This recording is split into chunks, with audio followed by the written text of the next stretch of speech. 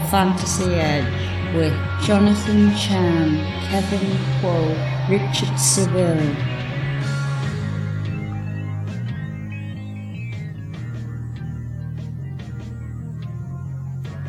Hello, everyone, and welcome to the Fantasy Edge. As always, we'll do two things with our football: help you win your league and force Josh Gordon into conversation at all times. My name is Jonathan Chen, joined as always by my co-hosts Richard Seville and Kevin Ho. How's it going, guys? Hey, football might be happening. Keyword might. Yeah. Kev, what are the odds on that one? We're gonna pretend it's happening, and we're gonna just overlook the impending doom that's coming. Because if football season gets canceled, I'm not sure how I'm gonna cope. I think it's gonna be a weird season. I think we're gonna have a similar thing like baseball, where there's going to be team won't be able to play this week, or game is suspended, which kind of screws up everybody's for redraft fantasies. But it's even bad for FanDuel. I think we can have a really screwy schedule, where they play games on oddball days, like, we'll have to play this game on a Wednesday or something like that. It could be some, they may reschedule things in a weird way.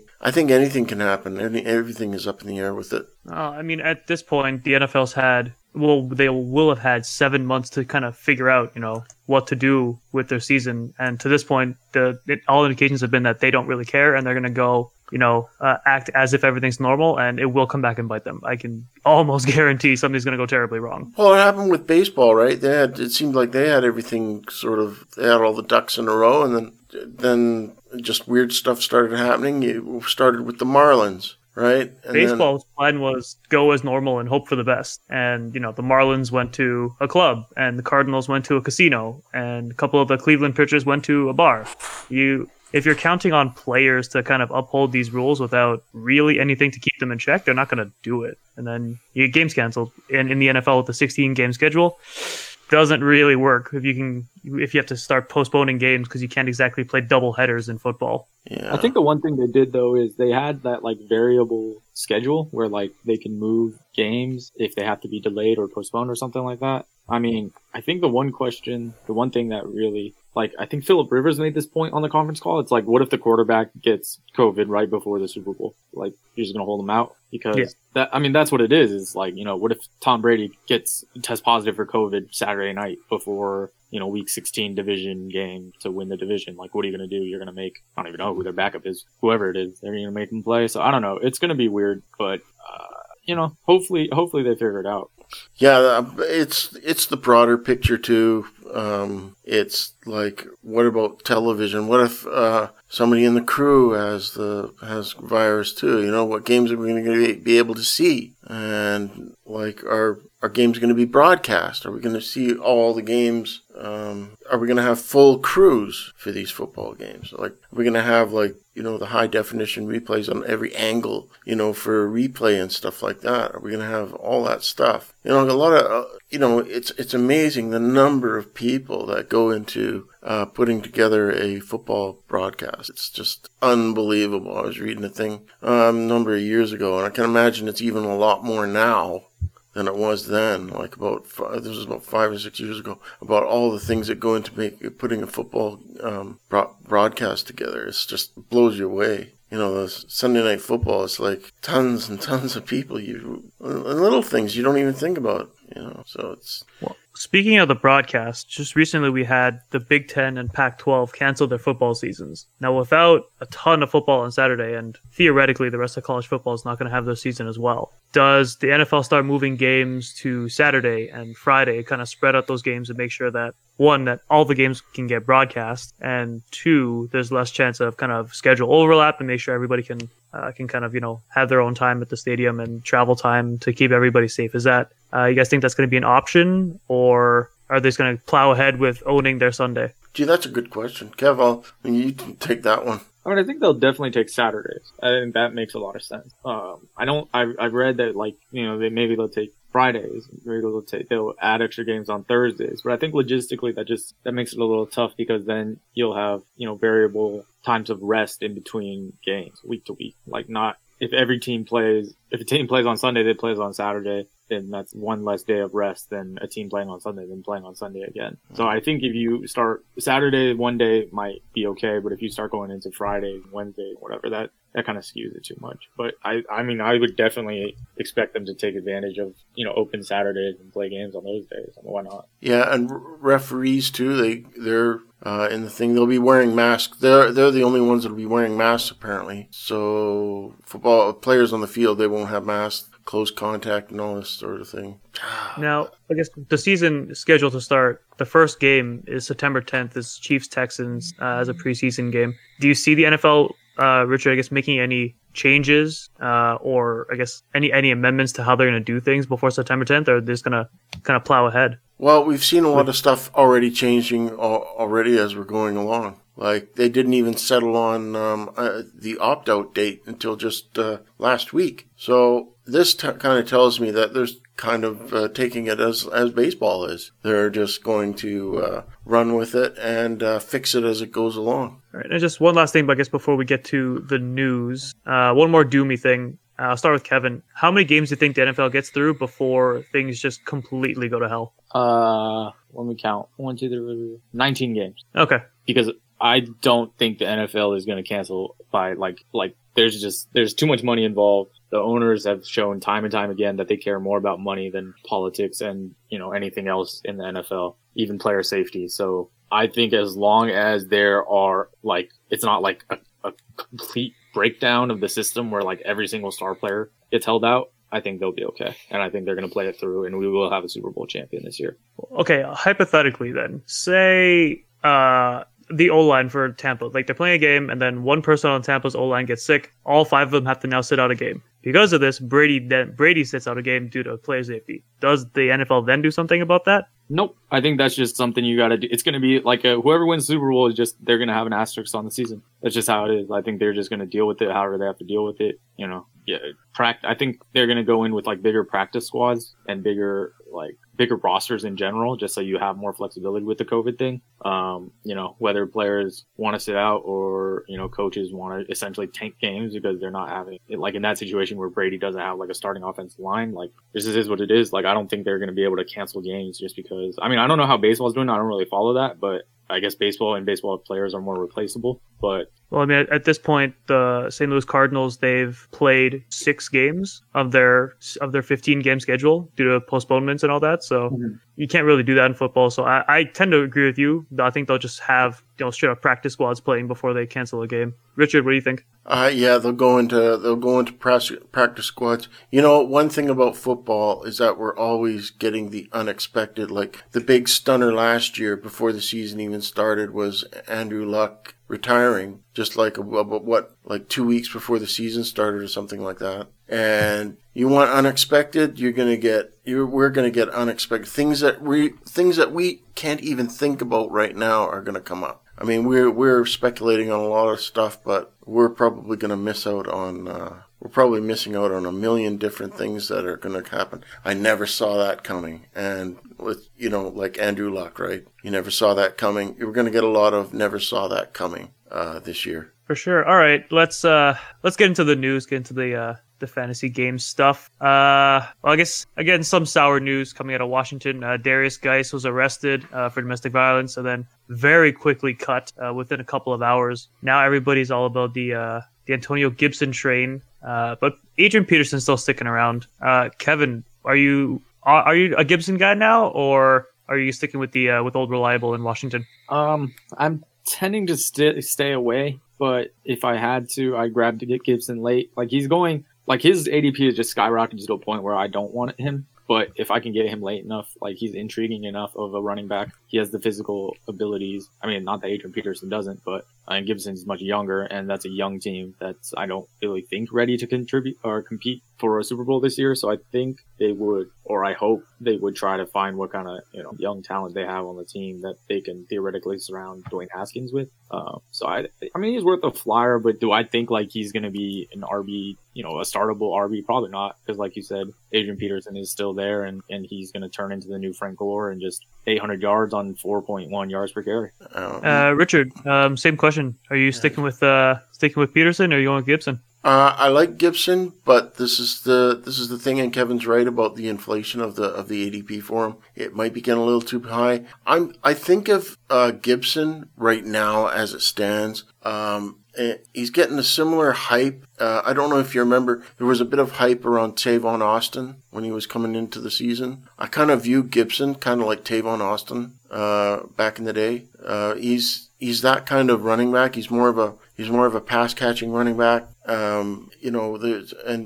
So I think he could disappoint people where he's more of a quote unquote real football asset than somebody you really want in fantasy. That said, you still want to have him on your roster just in case, because Ron Rivera, if you look at Christian McCaffrey, to me is kind of an RBWR, right? So, I think if they manage to get Gibson more of a running back feel in the pros, it could work out for him. I mean, I've watched the tape on him. The guy's awesome, but the pros are the pros, and the college is college. And I think you don't want to take him too high, but you're gonna feel kind of like a donkey if you don't at least keep him, put him on your target list, but just don't go out and reach for him.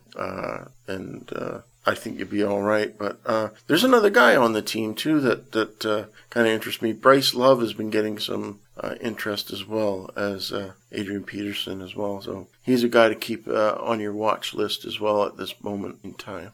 Well, both Peterson and Gibson, Fantasy Pros has them at RB47 and RB49 and half PPR, which at that point either is a good option. They're going behind guys like Zach Moss and or like around Tony Pollard, Boston Scott. So that's handcuff prices for somebody for two players that could be starting, which is good value now. Of course, like Kevin, like you said, both their ADPs are going to go up over the next few weeks as we move toward the season. But for drafting early, some good prices for both Washington running backs. Yes, the Washington team running backs. The Washington football team running backs. Yes. Anybody have a pick for which topic next? We do Damien Williams opting out. That's probably the biggest fantasy news of the offseason so far. Oh, yeah.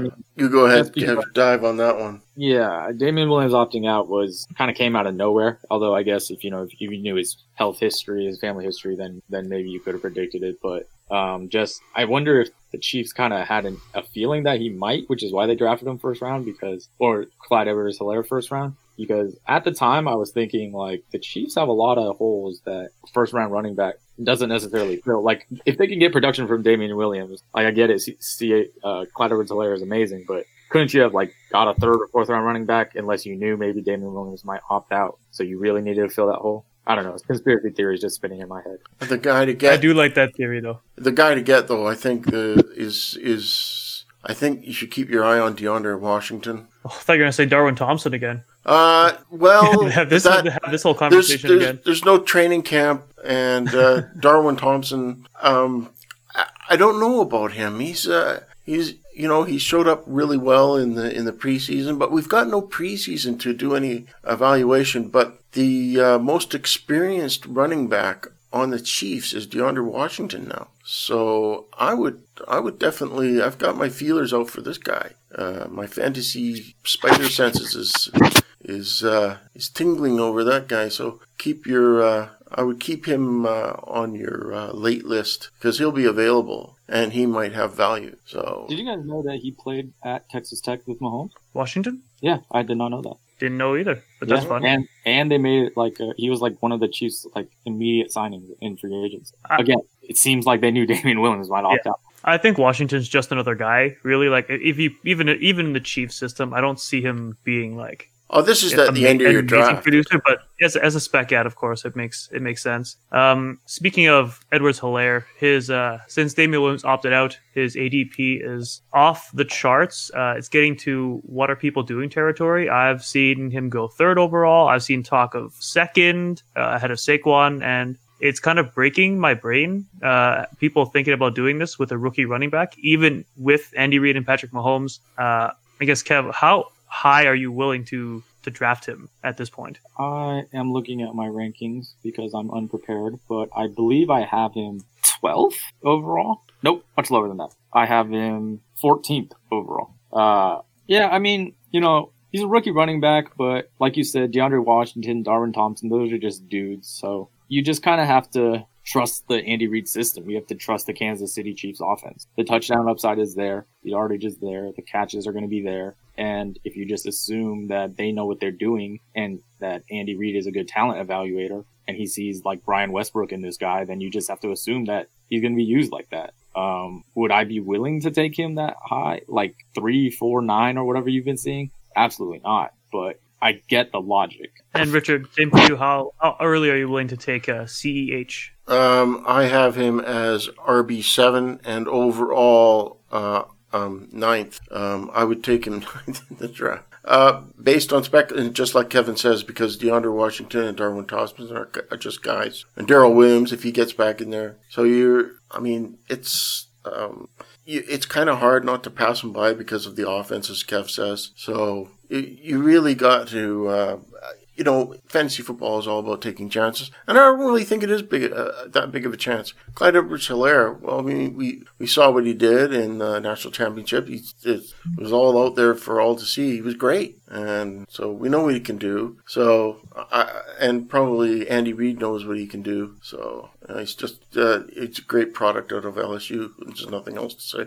All right, Richard, sticking with you, we have a couple of free agent signings, free agent running back signings that have muddied some backfields, both the AFC and NFC. Why don't you take your pick and let us know about it? Well, yeah, I'll take the Shady to Tampa Bay one because this one sort of come up in the news now. Keyshawn Vaughn was in the COVID IR or whatever it is, and he's out of it now. He's ready to play, but they still brought in Shady, so it's Bruce Arians. I think I really don't know how Bruce Arians. This offense is so weird now because you got Brady and Gronk in there, and Shady's in there. I really don't know. This team is.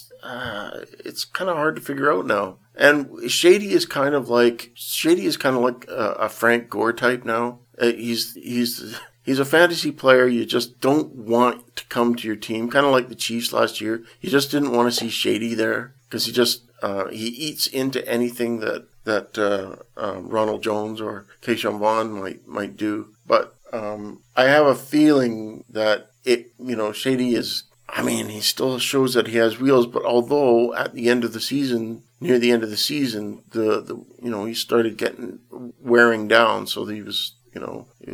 Getting banged up, and so it might be the younger guys that take over in the long run. But the fact that he's there creates a lot of problems. And I know Arian says Ronald Jones is the guy, but we'll have to see. But I would keep you got to definitely you kind of have to target Keyshawn Vaughn as well, just in case, and Shady. But I think the cuff is probably Shady. But I don't know. It's a really tough backfield now. But Shady spoils the party. Yeah. Kevin, like Richard said, Bruce Arians came out and said that Ronald Jones is his main guy, and that Vaughn and Shady are fighting for roles behind him.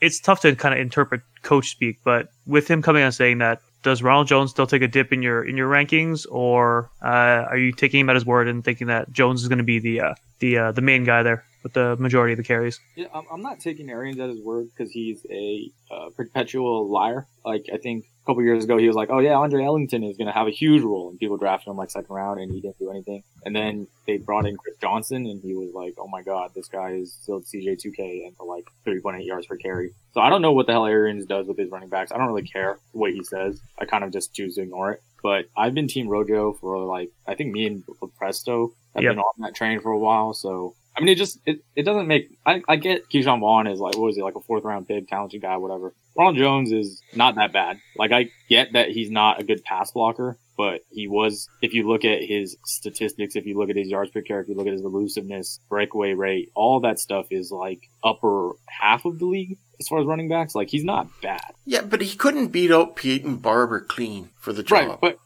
it's not that he couldn't beat out Peyton Barber clean. It's that they split a role. But that's fine. Like, he was a rookie or a second-year player. Like, it happens, especially when you're playing with Jameis Winston and you have to come from behind all the time. Like, He's not necessarily your prototypical pass-catching guy, but he can do it. I think Jones is probably just as talented as Vaughn, so I don't really see why there's people. It seems like people just don't really like Jones, so they wanted to see who the next guy is. But as far as I'm concerned, Jones is still the guy. Yeah, but you got to admit, Shady is a fly in the ointment. I could care less. The guy got a DNP in a Super Bowl. Well, on the other half of that coin, with Brady now as the Bucs QB, you have to think that if you're struggling in pass protection like Jones has, does he get a quick benching if Brady gets hit a couple of times in the first game, and then you go to the best pass blocker or the most experienced one, which would be Shady? Is that likely in your mind, Kevin? I mean, it's something that you have to consider, but it's this. I mean, we've seen it with Pat's running backs, like this whole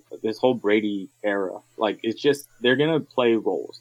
Some games they're gonna be used more than in other games. Some situations they're gonna be used more than other situations. But they usually just have, like, Sonny Michel has been the guy. LeGarrette Blount has been quote unquote guy. I don't know. You know the guys better than I do, but there's always like the main running back, and then there's the receiving. Well, there's the main running back, and then there's James White. Correct. But like my whole thing is, like, just because Ronald Jones is not going to be the receiving back doesn't mean he's automatically not the main running back. And the main running back in a Brady offense typically has value. Definitely. And Richard, Shady's already come out and said that he's spoken with Dion Lewis and he's going to speak with James White about being a receiving back in a Tom Brady offense. You taking that to heart? Do you think Shady's going to be the new James White of the Bucs offense? No, he won't. He won't be because he wasn't really with the Chiefs. They kind of mixed and matched. And I have a feeling that Arians will probably work him a lot in the similar way that they did with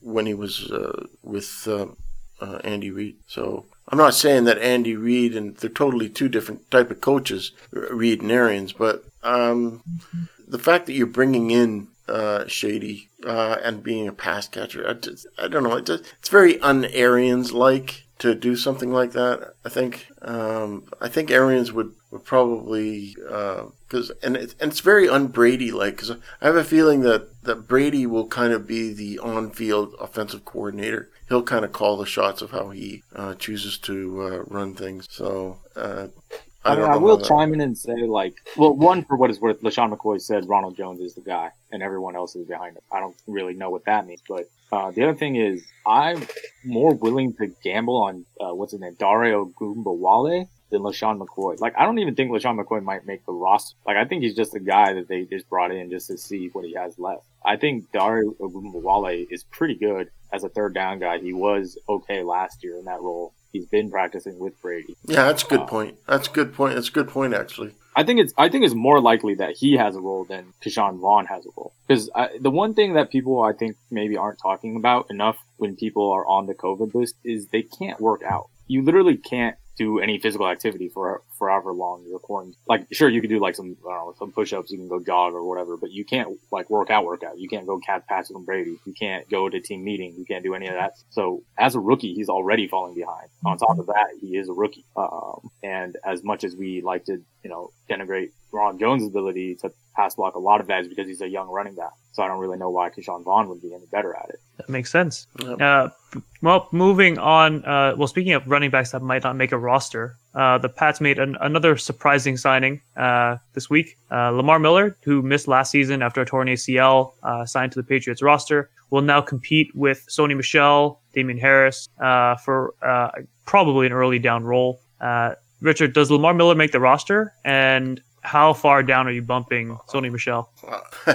I'm not bumping down Sony Michel very much at all. Roughly about the same. How many running backs are on the Pats now? You didn't mention Brandon Bolden or Rex Burkhead. Brandon Bolden opted out, and Burkhead's always been. You can't account for Burkhead. One game he'll have like 15 touches, and the next he'll have one, and then fumble, and then you can never count him. So you just keep him out of the equation. Yeah, I know that. Yeah, but you know what?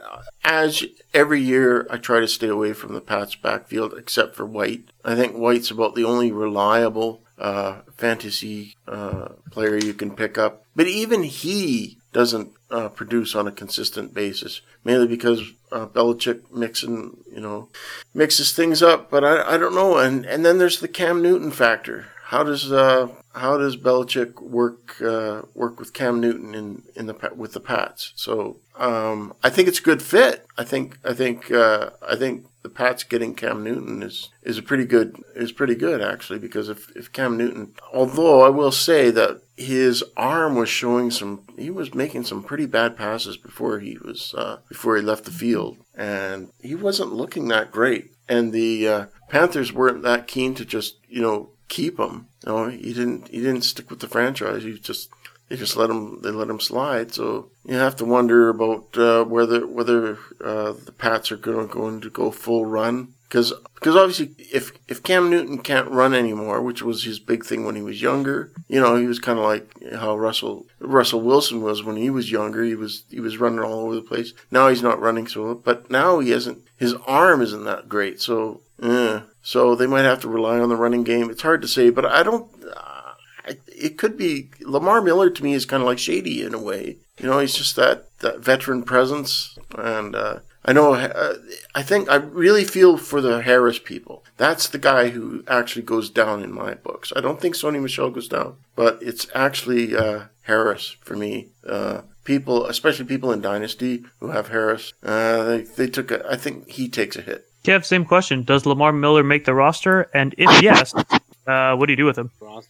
I don't understand the signing at all, to be honest. I mean, their backfield is pretty set as far as I'm concerned, unless did Sonny Michel have off-season surgery again? He did. He had foot surgery, and he doesn't. He himself said he doesn't know if he's going to be ready for Week 1. Right. So that is the one situation where I can see Lamar Miller making the roster. The question that Richard did bring up is what's going on with Damian Harris, like the 3rd round pick. Why isn't he, penciled into more of a role? But I think no matter how you look at it, like James White is going to do his thing. Rex Burkhead is going to be involved. And then, at least one of Sonny Michel or Damian Harris theoretically is going to be in. Brandon Bolden has to get his 20 touches per year. And Bolden opted out, so you can keep those touches. Oh, he opted out. That's Lamar Miller. He's going to play special teams. Yeah, I'm sure they signed Lamar Miller to block punts. Yeah.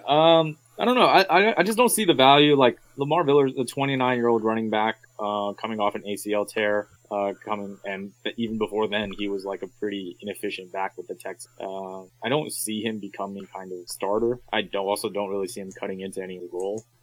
It's just kind of a thing. Like, I wonder how much of it is just they need the same thing with McCoy. They need a training camp body. They need a vet who understands, football and how the NFL works and stuff like that. And that it might just be like a camp thing. I don't really understand. It could even just be a favor to the agent with that. The signing doesn't really make sense of football standpoint. Yeah, I see where you're coming from. Like, it just, from my perspective, I'm not a Michelle guy. I've watched the dude run for years. I'm not a fan. I'm hoping Lamar Miller succeeds with the Patriots. It would help out just because with Marcus Cannon opting out, it's just another offensive lineman that the Pats aren't going to have after dealing with injuries last year. So it's going to hurt. And the offensive line is still better than what he was dealing with the Texans. But like you said, it's as of right now, it's not an actionable fantasy move until he actually makes the roster. But I think if he does, there's some potential just because of how injury-prone, inconsistent Sony Michel has been. But like you guys have said, James White's going to be the consistent guy there, between 8 and 8.5 points per game, no more, no less. And again, still going to be a confusing backfield, Richard, like you said, with Burkhead and everybody else just muddled in there. Yeah. If Lamar Miller takes the team, I think it's Harris that's the odd man out a little bit, unfortunately. All right, so moving on to some injury news that came out. Alvin Kamara mentioned this past week that he tore his knee in a game against the Jags last year. Didn't specify what exactly he tore or what the injury was, but he has been rehabbing all year.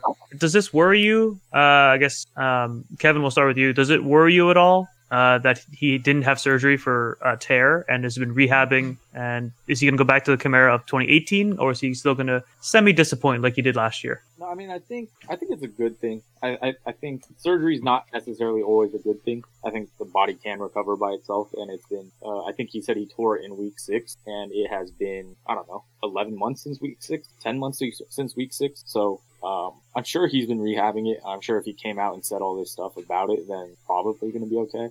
It does make sense because he definitely wasn't himself in 2019.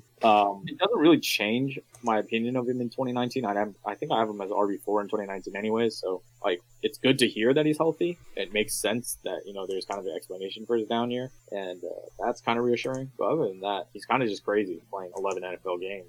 Yeah, it's kind of weird. Like, I don't have the stats of how he performed in the first 6 games. Does anybody have that before I can pull him up. Can you pull him up? Yeah, because that'd be kind of interesting to know. But this is the kind of thing. This is like Kelvin Harmon. Like, he got injured too, and then he just all of a sudden says that, you know, he's out for the season. Like, it would have been helpful if we'd have known a little bit sooner before the Scott Fishbowl came up. Because I went and drafted him like he was the last guy I picked up in the, you know. I thought, here's a good nice grab right at the end of my last player.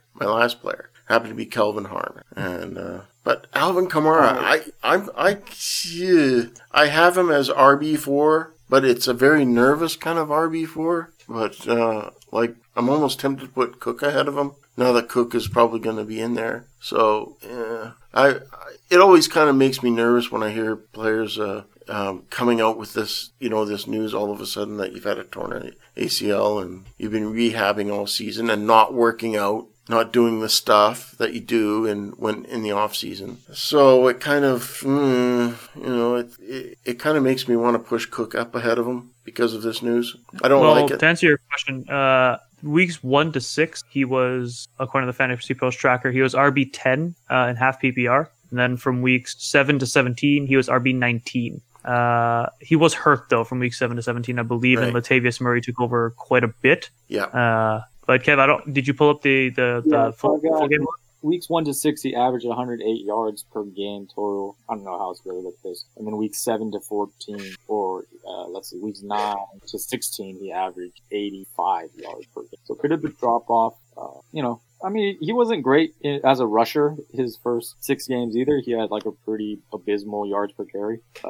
Do the math there. He had a 4.3 yards per carry. Yeah, everybody claimed he was a bust. You could almost say he was a bust last year. I mean, if you just going by, if his average was what he did, like his RB10, I mean, you would consider that a bust for what he was being taken at. The big thing is he didn't score any touchdowns. Last year he scored 6 touchdowns. In 2019 he scored 18. Yeah. I mean, there's not much else to say right there. Uh-huh. The yardage, all that stuff, the efficiency, whatever. But if he's not scoring touchdowns, then he's just not the guy. No. For sure. I guess last piece of news on the defensive side, Jamal Adams traded to the Seahawks. Woohoo! With the Seahawks defense getting better, does it hurt Russell Wilson and DK Metcalf and Tyler Lockett that they're probably going to have to throw a little bit less, Richard? One player doesn't make, I think one player doesn't make all that much of a difference. I mean, you know, they had Jadeveon Clowney and, you know, there was all the hype about him. And yeah, sure, he's an important, Jamal Adams is pretty important. I think they want to try and go back to the good old days of the Legion of Boom, but I really don't think it'll change the style of the offense. I mean, I do think that with the acquisition last year, the surprising everybody passing on DK Metcalf, I think a lot of teams are just, what were we thinking? Why didn't we get this guy? Because he's and AJ Brown, I can say the same. We were talking about them earlier too. Is that the guy's a beast, and they're going to use him. I don't think the offense changes a whole lot. I do think that the Seahawks do want to get the running game sorted out, and not they just, I don't know, every year they have injury problems on the front line. I'd like to know about, now I haven't read up on this. I think I think what's more important for fantasy, at least on the offensive side, is the Seahawks offensive line. I mean, they have had a really sort of subpar. They were a little bit better last year, but their offensive line needs to be just a little bit more. They're not quite an elite unit. And if they get to an elite unit, they'll be in the playoffs again, maybe again the next year. But Pete Carroll says there's real, you got to like Pete Carroll's hype, right? He thinks Jamal Adams is like Troy Polamalu. So, I mean, that's pretty high praise. So if you're getting Troy Polamalu, a guy because you remember how I used to just, I could care less about fantasy football just to watch Troy Polamalu play. I mean, if there are real similarities between Jamal Adams and Troy Polamalu, then I want to see it. All right. And Kevin, any thoughts on the trade? First of all, I think it's a good trade for Seattle because they suck at drafting. So for them to get Jamal Adams pretty much works. As far as the offense changing because of the defense, like Richard said, I don't know how much of a difference adding one defensive player makes.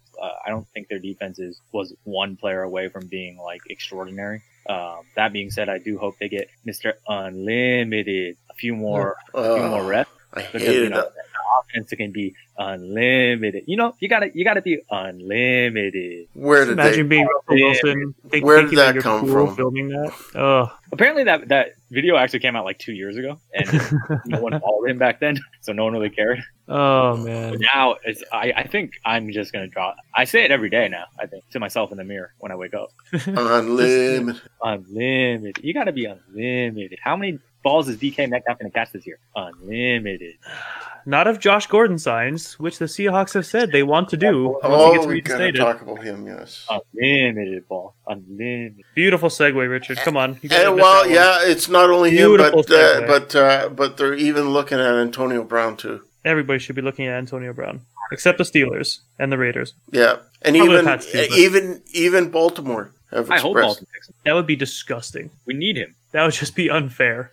Yeah, it would be unfair because then you won't have a Josh Gordon and you won't have an Antonio Brown. Hey, Jonathan, hear me out, okay? So, Antonio Brown got suspended 8 weeks, right? Guess who the Ravens play week 9? I'm going to say it's the Pats. Yeah. Yeah. Revenge game. Yeah. Mark it down. Antonio Brown, rocking 84 in the purple. I can't think of a reason why it would be a revenge game because he did come in on like 2 days after a signing. We force fed him like 13 targets against the Dolphins, but it's honestly it'd just be funny just watching Antonio Brown play against the Steelers. That would just be top level comedy. Yes, that needs to happen. Just like Antonio Brown catches the ball on the Steelers sideline, spins the ball, and says something to Mike Tomlin. Nothing would make me happier. It would be very Antonio Brown just to catch it, throw it at Mike Tomlin, and then walk off the field. Yeah, I can't wait. Yeah, I'll get all excited for the season. That's pretty much it for news that happened over the past couple of weeks that I can think of anyways. Only other things that I can remember off the top of my head is, again, Antonio Brown said he was retiring, but that was 22 days ago. And, of course, he's already said he's trying to come back. Other than that, there's been a list of opt-outs after the deadline last Thursday. Biggest one that for me anyways, I've already touched on is Marcus Cannon, Patriots offensive lineman, opting out. Their offensive line is a huge strength, and without Cannon, one of the veterans could struggle this year. But they're getting David Andrews back, so it might not be bad. Another I'm concerned about is Nate Solder for the Giants. He opted out, and of course, New York's line was already bad. Sorry, Richard? That's huge, actually. Yeah, the Giants' O-line was already bad, and without Solder, it could be worse. Is there any concern for Saquon going second overall, or is everybody still sticking with him because he's overcome a bad line before? Well, that's the thing, isn't it? If you're a good enough running back, you can overcome a bad offensive line, and many running backs have in the past. Lots of running backs have played behind subpar offensive lines, and look at Marshawn Lynch. After Unger left, he still put up the numbers for. I think he was after Unger left for the Saints. I think Unger was the center. I think the center for running back, the center is kind of the key guy more than anything else. So it's really, if you've got a good center, he's kind of the guiding force of the flow in sweeps and stuff. He's sort of like the main guy. He's sort of the captain of the line. So I think the center is really the key, is more the key guy I'd be concerned about. So. All right. And Kev, on the other side of this, how does this affect Daniel Jones? That's where you worry a little bit more. Daniel Jones is talented. I mean, he can make some throws, but he takes a lot of sacks.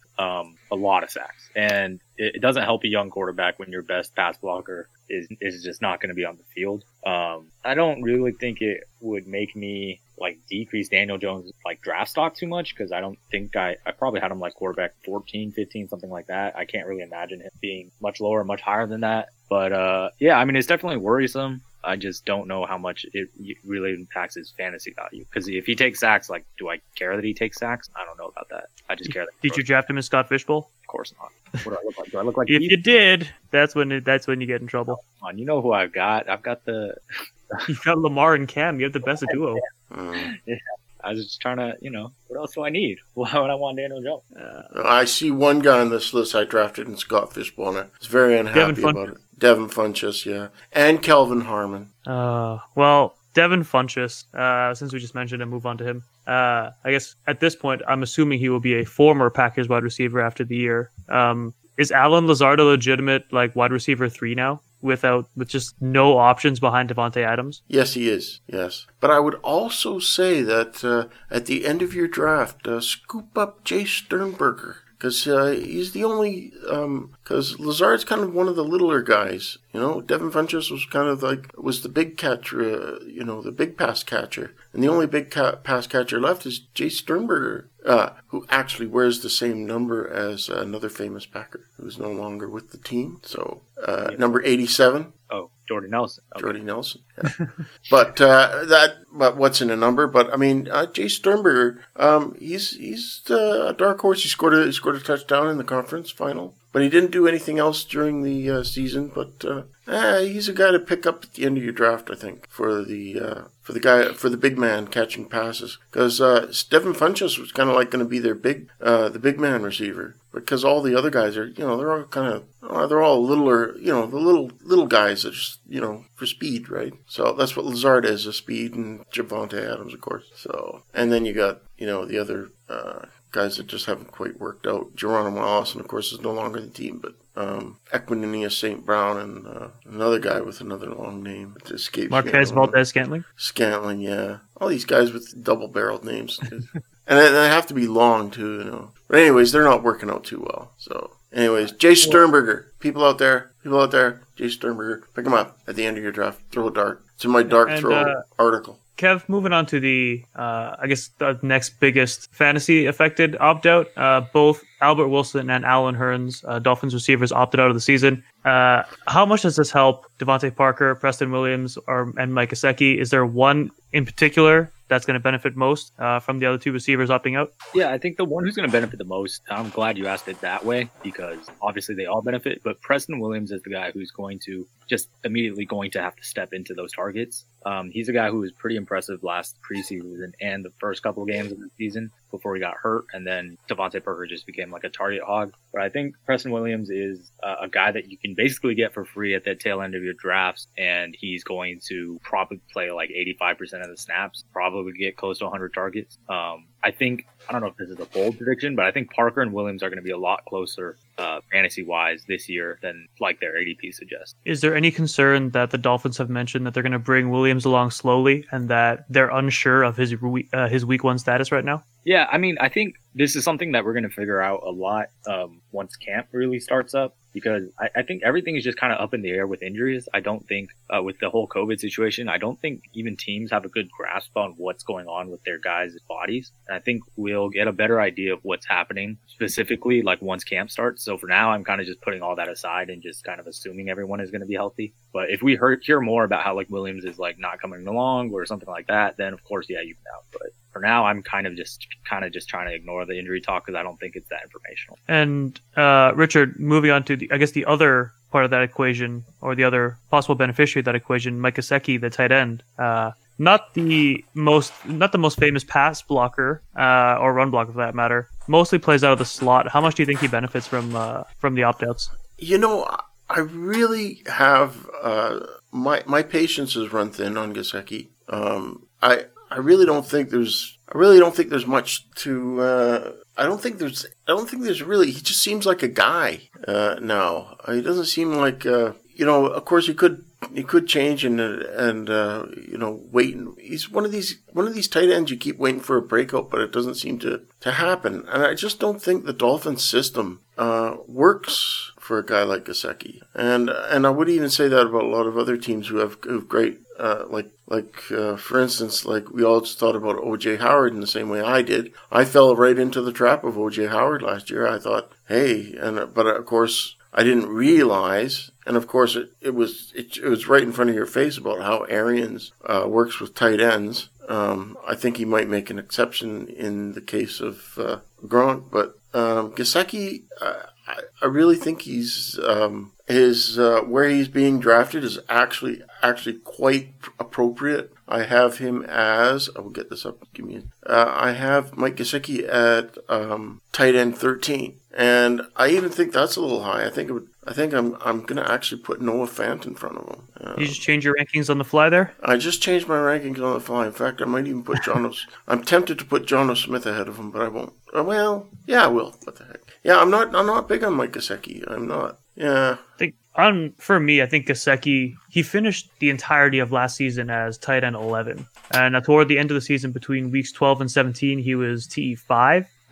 Granted, there were a lot of injuries for the Dolphins, and he was getting a significant amount of targets toward the end of the year. But sort of the same situation here. At worst, he's the number 3 target on the team for a team that's probably going to have to throw quite a bit with their defense, regardless of how well they play down the stretch. I think they're going to have to throw quite a bit. And at Fantasy Pros right now, he's tight end 13. Richard, I think for you, he's moved down to tight end 15 now. Yeah, he's down at... What is he at? I think at that point, as the number 3 target on a probably what will be a pass first team, I think that's pretty good value and a good chance for some value there. Yeah, I'm actually kind of interested to see how Jordan Howard plays on the team when it comes to the Dolphins. I'm kind of interested to see how much Jordan Howard has in the tank. The Jordan Howard thing is going to be the same as it always is. Everybody's going to count him out, and then he's gonna take carries from everybody's favorite running back, Matt Breida. That's just how it's going to work. Yeah. He's going to take half the carries. He's going to score all the touchdowns, and everybody that drafted Matt Breida is going to be mad. That's how that's going to go. Kevin, what do you say? You're a Jordan Howard fan. Oh, yeah. Great. I love Jordan Howard this year. I mean, it's exactly what you're going to get from 65 yards and maybe a touchdown. Yep. Every game. 80 yards and maybe a touchdown. Yeah, another one of those like running backs that comes in and spoils your fantasy guy. You think it's going to have everything. I will step in and say I am a Gesicki guy, though. I have him ranked as tight end 11. Yeah, I think the target share, it does it for me. But I mean, for me, it's like anything besides the top 4 tight ends, like I just don't care, and I'm willing to take shots on like ultra athletes. Like this guy's 97% spark score, a 4.5 440 at 6'6", 250 is insane. Like this is incredible. He's 22, 23, something like that. Like the offense is decent. Like that's like exactly what you're looking for in breakout tight end. Yeah, you are, but I don't know. It's kind of like he's a Hunter Henry type of situation almost. Like Hunter Henry. I mean, would I rather have Mike Gesicki a little bit lower, or would I rather have Austin? Like I'd rather just have Gesicki. Would I rather have Gesicki or Gronk? I'd probably just rather have Gesicki. Guys, you know me, all about the upside. I don't really care about if you get 40 yards, whatever. Like I'm looking for the next tight end 4. Yeah. The next Darren Waller. The top 3 tight ends to me are bulletproof, but tight end 4 can be up for grabs. I think a guy is too. Ertz not bulletproof for you? Who? Ertz? Ertz is not bulletproof for me. I don't really. Yeah, he's like the number 1 guy. Nah, Ertz is volume dependent, and I think that offense is gonna give Goddard more of a shot. I think Jalen Reagor is really gonna surprise some people. Miles Sanders is gonna carry that offense. I think they're gonna try and take the ball out of Carson. What do you guys think of Irv Smith? He was in my dart throw article. I think he's a good dart thrower. I don't really I just don't see the volume of Minnesota. Yeah, it's like Kevin. I totally agree. I think it's going to be Dalvin Cook and Alex Madison as much as they possibly can. Yeah. And Smith he's not going to get enough targets to be a true breakout. Smith is talented enough. It's just in that offense, like even Kyle Rudolph these last couple of years, like he might get you 6 or 7 touchdowns, but you can't really depend on him to eat. No, Jefferson's. I'm surprised. Jefferson should be going higher, I think. Anyways, I digress. It's the fear of rookie wide receivers. That's the determining factor there. Yeah. Well, we have a few other opt-outs. Not sure if you guys want to talk about those ones. They're pretty minor in terms of fantasy. The only one that might affect is the pair of Chiefs offensive linemen, Duvernay Tardif and Lucas Niang. Does it affect the Chiefs' offense at all, or does this just mean Mahomes is going to throw it faster? Yeah, I just put my trust in Andy Reid. They'll figure it out. Yeah, they will. They'll figure it out. I'm not too concerned about line guys. The only guys that I when it comes to offensive line, it's the center for me. If a center opts out, then it's big trouble. So, and I guess the only other real offensive one we have, Richard, you mentioned him earlier. Geronimo Allison opted out as well. Lions receiver. Does Danny Amendola stick around for another year of a couple of good games? He gets added by the masses, and then he kind of blows it for the next 6 weeks? Yeah, you spelled it out right there. That's exactly what you get. That's exactly what you get with Danny Amendola. Yeah, Geronimo Allison, whether he opted in or not, this is all about Marvin Jones and Babytron, So Babytron. I forgot that. Was that his nickname? Apparently. Oh, I don't like that. You don't like Babytron? I don't like that at all. Calvin Johnson was at a different level of wide receiver. Like, Kenny Golladay is not even in his stratosphere. Don't like that at all. He's my WR7 this year. Yeah, but Calvin Johnson would be unquestioned WR1. There's no, I don't like that. Hence the name Babytron. He's not a mega, he's a Babytron. Yeah, but no, you can't compare the two. Sorry, Kev, if he was playing right now, he would be my wide receiver 7. Yeah, he's what, 35 now, 36? Yeah. Yeah, he's another level. Yeah. Instead, he's just retired and smoking weed every day. Well, at least he's happy and healthy. Chris Borland took the right route too. Yeah, I want to ask you guys a question. Joe Burrow, what? You think he comes out and lights it up in his first year with the Bengals? Anybody? Yeah. I mean, he has the weapons and the talent to do so. He's a good player. I assume he's going to come out and do pretty well. I'm expecting some growing pains. I never expect rookie QBs to come out and light the world on fire right away, but he's been put in a good position with the players around him to succeed. It's a matter of whether or not Zach Taylor can prove himself to be a good NFL quarterback to kind of design that system around NFL coach design his system around a new rookie quarterback. It's funny when it comes to Joe Burrow, I just cannot think of him as that, here's the national championship quarterback. He just doesn't seem like the same guy somehow in the Bengals. It doesn't seem like, it doesn't seem like he's a different quarterback. He's going to be a different quarterback in the pros, I think. Not the same, he'll try, as all college players do, but they always find out the hard way. And then, like Daniel Jones, he started off good, and then defense is, okay, we know how to trick this guy. We know how to show this guy things that he won't be prepared for. It takes so long for reading defenses, man. It's a talent as much as having a talented arm, I think. I think reading defenses is very underrated for quarterbacks. Because you look at Brady. You know why Brady has lasted so long? He reads defenses. He knows. He's seen everything. He knows exactly what to do. He knows all the tricks of the trade when it comes to reading defenses, man. It's not just his experience, but it's just kind of a skill, like a talent for it. So yeah, Tom Brady also makes sure to keep himself super healthy by eating avocado ice cream every day. Yes. Kev, Joe Burrow's your division rival. You should probably chime in on this one. No, I think he's going to come out and surprise some people for fantasy purposes. That, like you said, the offense is geared towards him having success, and most importantly, that defense stinks. So he's going to have the ball a ton. I think he's the thing about Burrow is he's a really old rookie. He's older than Lamar Jackson, so he's had time to study offense and be in quarterback rooms and all that stuff. He's not going to be like a Josh Rosen type. He's just not prepared.